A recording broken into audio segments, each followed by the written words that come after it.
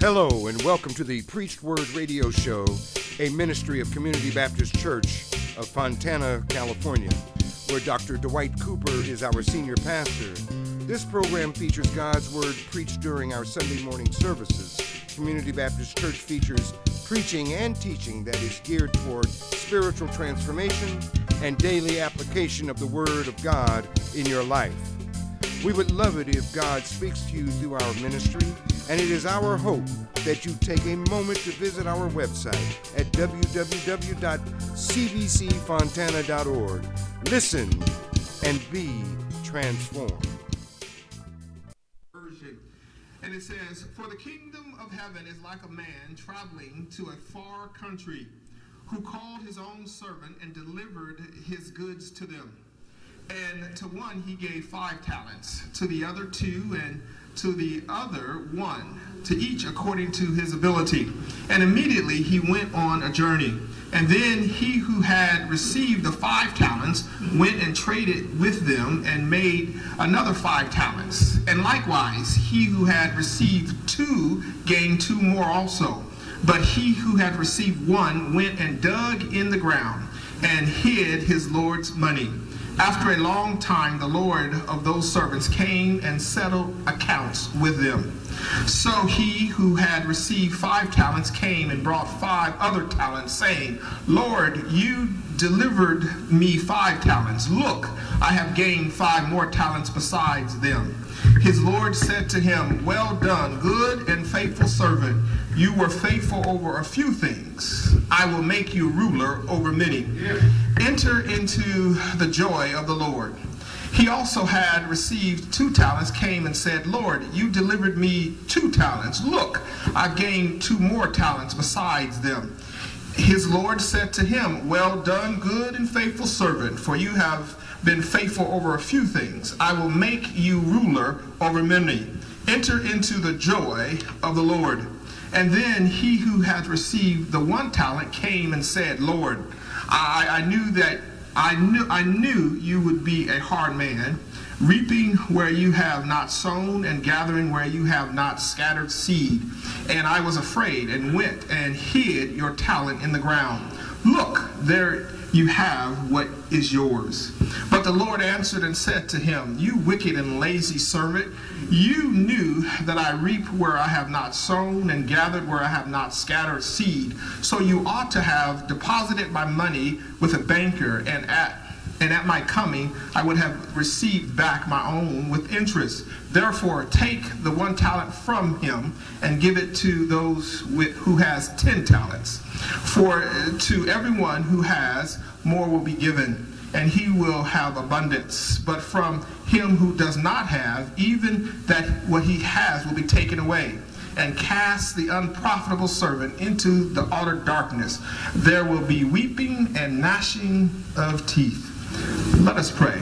Oh, gracious Father in heaven, again, we ask that the Holy Spirit manifested present come down in this place. Lord, we ask you to open up our hearts and our minds so that we will receive what you have for us this morning. In Jesus' name we do pray. Amen. You may be seated. This morning I want to begin by asking you a question to reflect on for just a few moments. How many in here know their gift or talent from God? How many people know what their gift or talent from God is? Amen. Now, I'm not going to ask you to raise your hand on this one, but the next question is, how many of you are using your gifts and talents that God has given you from God? Now, I'm not going to ask you to raise your hand on that. That's going to be between you and God. But this morning, I want us to look at this particular passage found in Matthew chapter 25, verse 14 to 30, from the vantage point, use what you got. Use what you got. Now, I know that's not proper English. It should be use what God has given you. But I want you to use what you got. Now, as we continue our month-long series of sermons on stewardship on being good stewards of what God has given us, our time, our talent, and our treasure, I want us to look at this particular text this morning. I want us to focus in on our talents, our abilities that God has given us. Last time we spoke together, we talked about our treasure, what to do with God's money. And we talked about how we should give according to what God has blessed us with. We should give back to what is God's. But this morning, we're not going to look at money. We're going to look at something that is more personal to you. What ability has God given you? What gifts has God placed on your heart, and what are you doing with them this morning? Now, from the outset, we need to be reminded that God gives each of us a special ability and expects us to be faithful in using what he has been given to us. Instead of hiding our gifts, we are to invest in kingdom service. You see, there is no getting around the fact that we are responsible for what we have been given, whether it is a natural talent, which all people have, whether they are Christian or not. We have natural talents, or it could be spiritual gifts or a gift that God has given you. And that is only for believers. And it is through the power of the Holy Spirit that we perform those spiritual gifts, which are geared to be shared through the local church. But in essence, I believe that this particular text is tailored to teach us this morning that whatever it is, our natural talent or our God-given gifts, they all belong to God anyway. And so whether it's your talent or your gift that God has given you, God is asking you, what are you doing with your talents and gifts? Have you heard of the story about the woman who was so concerned about what her spiritual gifts were that she went from church to church trying to figure it out, until finally a pastor asked her, "Why do you keep moving from church to church?" And the woman said kind of matter-of-factly, "Every time I join a church, I always end up working with young children." And then the pastor says, "Well, do you like working with young children?" She says, "Yes." "Are you good at working with young children?" She said, "Yes." But she also said, "Well, but I want God to use my true gifts. I want God to use my true talent." You see, oftentimes we get so caught up in our giftedness that we forget the real reason why we've been gifted in the first place. You see, I would suggest this morning that it's not about the gift as much as our servanthood. You see, the key is not so much to identify what we have, but use what we have been given to help other people. You see, 1 Peter chapter 4, verse 10 says, each one should use whatever gift he has received to serve others, faithfully administering God's grace in various forms. You see, I believe that instead of asking, what is my gift, you should be asking, how can I serve other people? And then God will lead you to your ultimate gift or talent. And so that's what this particular message is tailored to teach us this morning is don't worry about what your gift is, but worry about how you can serve other people, and your gift will be manifested in front of your eyes. Now, it is within that context this morning. I want us to look at Matthew chapter 25, verses 14 to 30. And let's put some historical context to this particular passage, to this particular parable. Now, this parable comes in the section of Matthew's gospel where Jesus is given an answer to his disciples' question about the second coming of Jesus Christ. You see in Matthew 24, verse 3, it talks about when they said, when will the second coming happen? What will be the sign of your coming and to the end of this age? And so Jesus warns them to be on their guard so that they will not be deceived. And then Jesus tries to help them understand that once he leaves, he will return again. And so he challenges his disciples in Matthew chapter 24, verse 44, to be ready because the Son of Man will come at an hour when he is least expected. And then if you jump down to chapter 25, Jesus compares his second coming to the Eastern custom of the bridegroom giving or arriving in the middle of the night to collect his bride. And we know all those customs because we talked about it here before, that when there was a marriage that's going to happen, the bridegroom would go and he would prepare a shelter either close or near to his family's house. And then once that shelter is completed, he would come back and he would take his bride with him. And in the meantime, the bride will be anxiously waiting for the bridegroom. And when the bridegroom arrived, the whole wedding feast started. And so Jesus was telling them all about that. And he was making an example about what was going to happen when he went away, but he was going to return again. And so in verse 25, or chapter 25, verse 13, he says, "Therefore keep watch, because you do not know the day or the hour that I will return." You see, Jesus' parable acts pretty much as an illustration of the answer to the questions about his second coming. You see, Jesus is saying in this parable that I'm going to go away, but I'm coming back again someday. And in this particular parable, we see Jesus, he throws us a left turn. He says, I'm going to go away, but I'm coming back. But he says, what are you going to do with the time and the talent that I leave you? What are you going to do with the time between my coming and you going up with me? He says, you must begin to do something with that time. You see, notice verse 14. It says, again, it would be like a man going on a journey.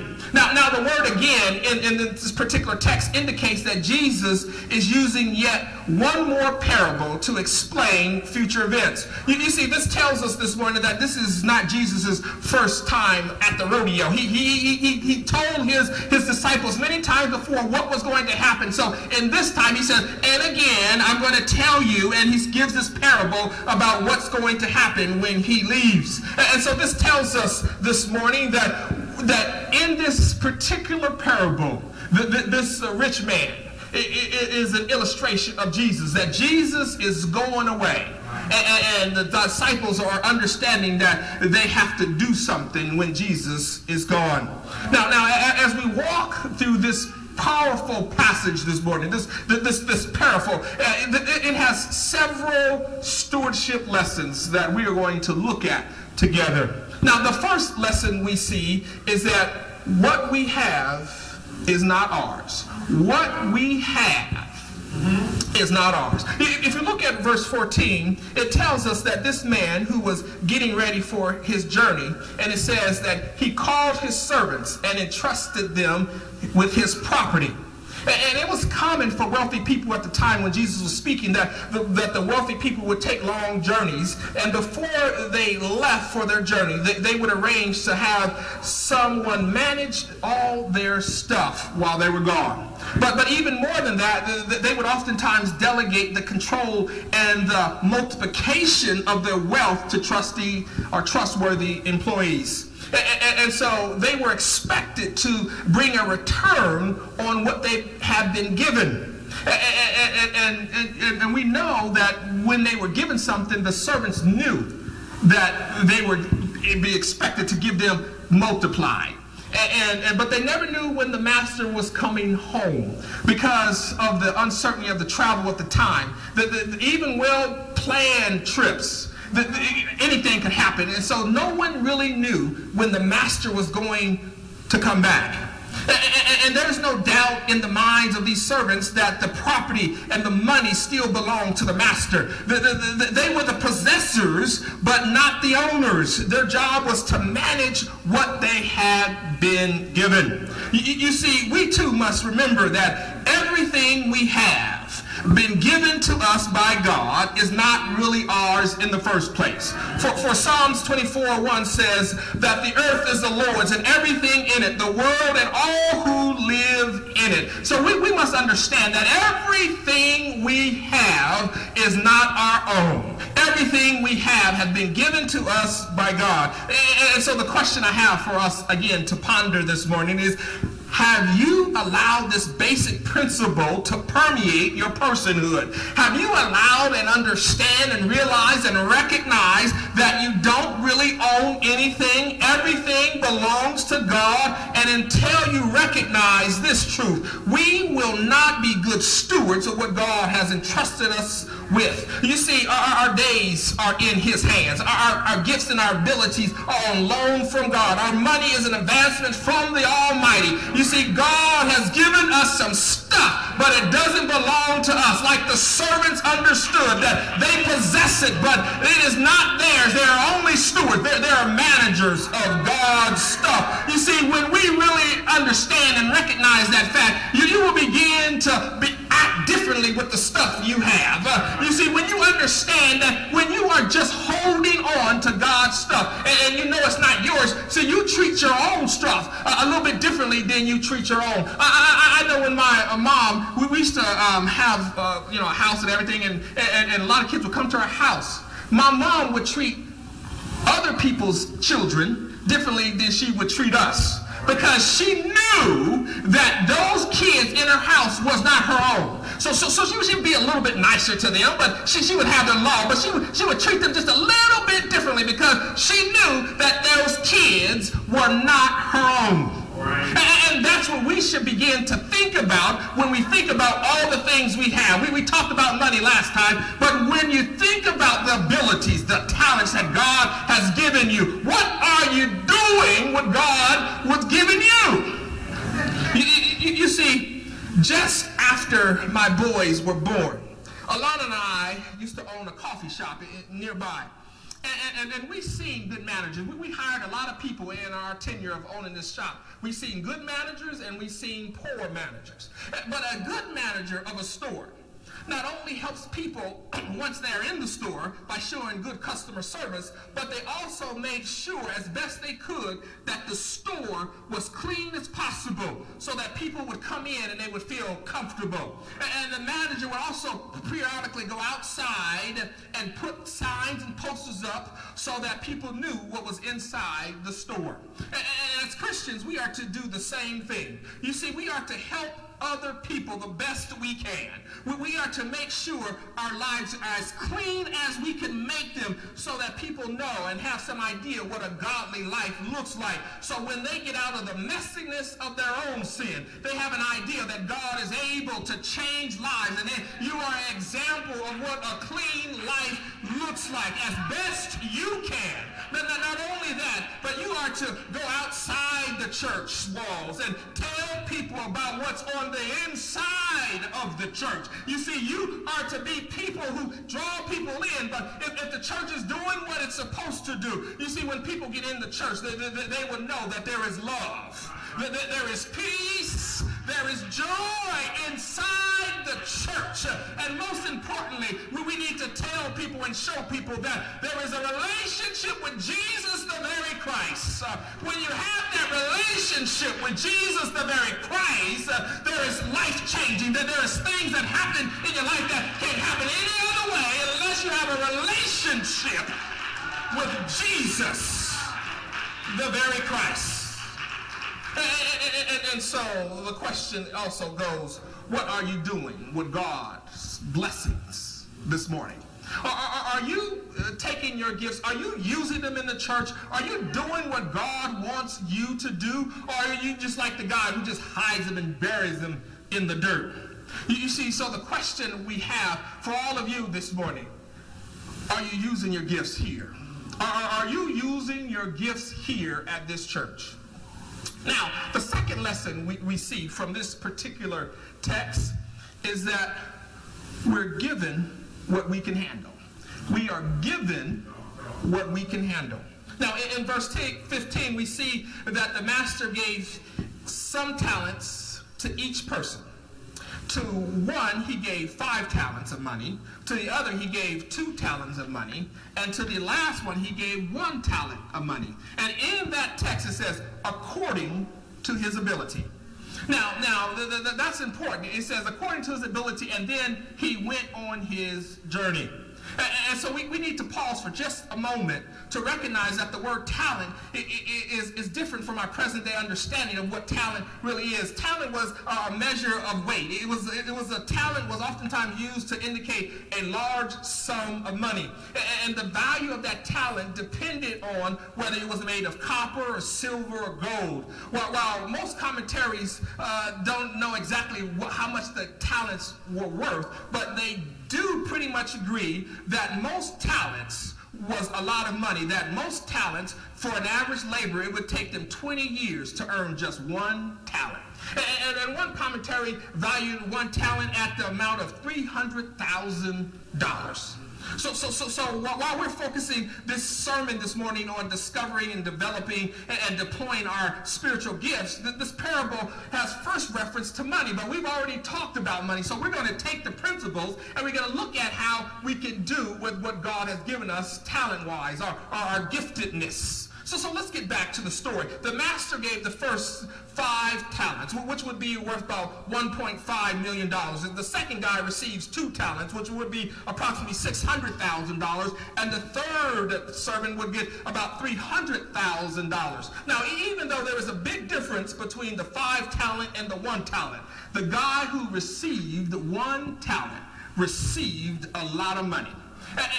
And that reminds us this morning that God gives out of his abundance. You see, even if you are 1 talent person, you need to understand and recognize that what you have is valuable. You see, if you are 1 talented person, what you have is worth more than most of what the world can offer you. So don't be afraid to display what God has given you. Don't be ashamed of what God has given you. I can't speak as well as that person, but live out what God has for you. You see, I want you to notice that each servant received talents according to his ability. Now, your responsibility is tied to your ability. And this is very interesting, that God's kingdom purposes does not operate according to what is fair, but according to what is best for the kingdom. You see, in 1 Corinthians chapter 3, verse 5, Paul challenges the believers to be united and not break up into subgroups and follow different leaders. Paul writes, "What, after all, is Apollo? What is Paul? Only servants through whom you can believe as the Lord has assigned each of his tasks." Did you catch that? Each of us have been assigned a task. It's our job to be faithful to whatever God has given to us. Now, you have what you have because God gave it to you. And he is expecting you to manage his gifts and talents within the borders of your ability. He's not asking you to do more than what you can do. You see, if God blesses you and opens doors, don't be afraid to step out and do what God wants you to do, because God would not put you through that door if you could not handle it. Now, that doesn't mean that you're going to have to struggle and you have to study and that kind of thing, but God will not put you out somewhere to make you look foolish. You see, God wants you to stretch so that you can use your talent the best way you can. You see, 1 Corinthians chapter 12, that there are different kinds of gifts, services and working, and all that is within the power of the Holy Spirit in your life. You see, when you are working under the power of the Holy Spirit, all bets are off. You'd be surprised what God will allow you to do when you submit to the power of the Spirit of God. You see, this tells us this morning that we need to stop looking at other people and concentrate on ourselves. You see, for myself, I listen to preaching a lot. I say I listen to about 9 or 10 sermons per week, and that's on the light side.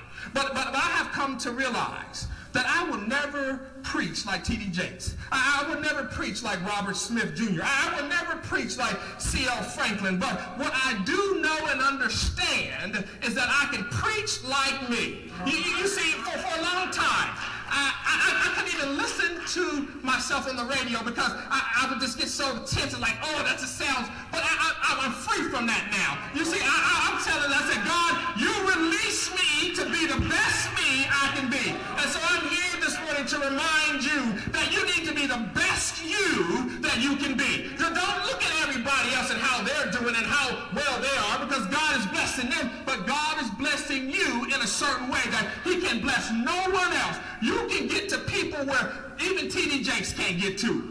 You can get to your son like T.D. Jakes never can. You can get to someone where a preacher can never get to them. You walk your kids to school and you tell them about Jesus Christ. You pick people up, you tell them about Jesus Christ. You can't get to those people like a preacher can. You see, what I'm saying is you'll be able to use your gift the best you can.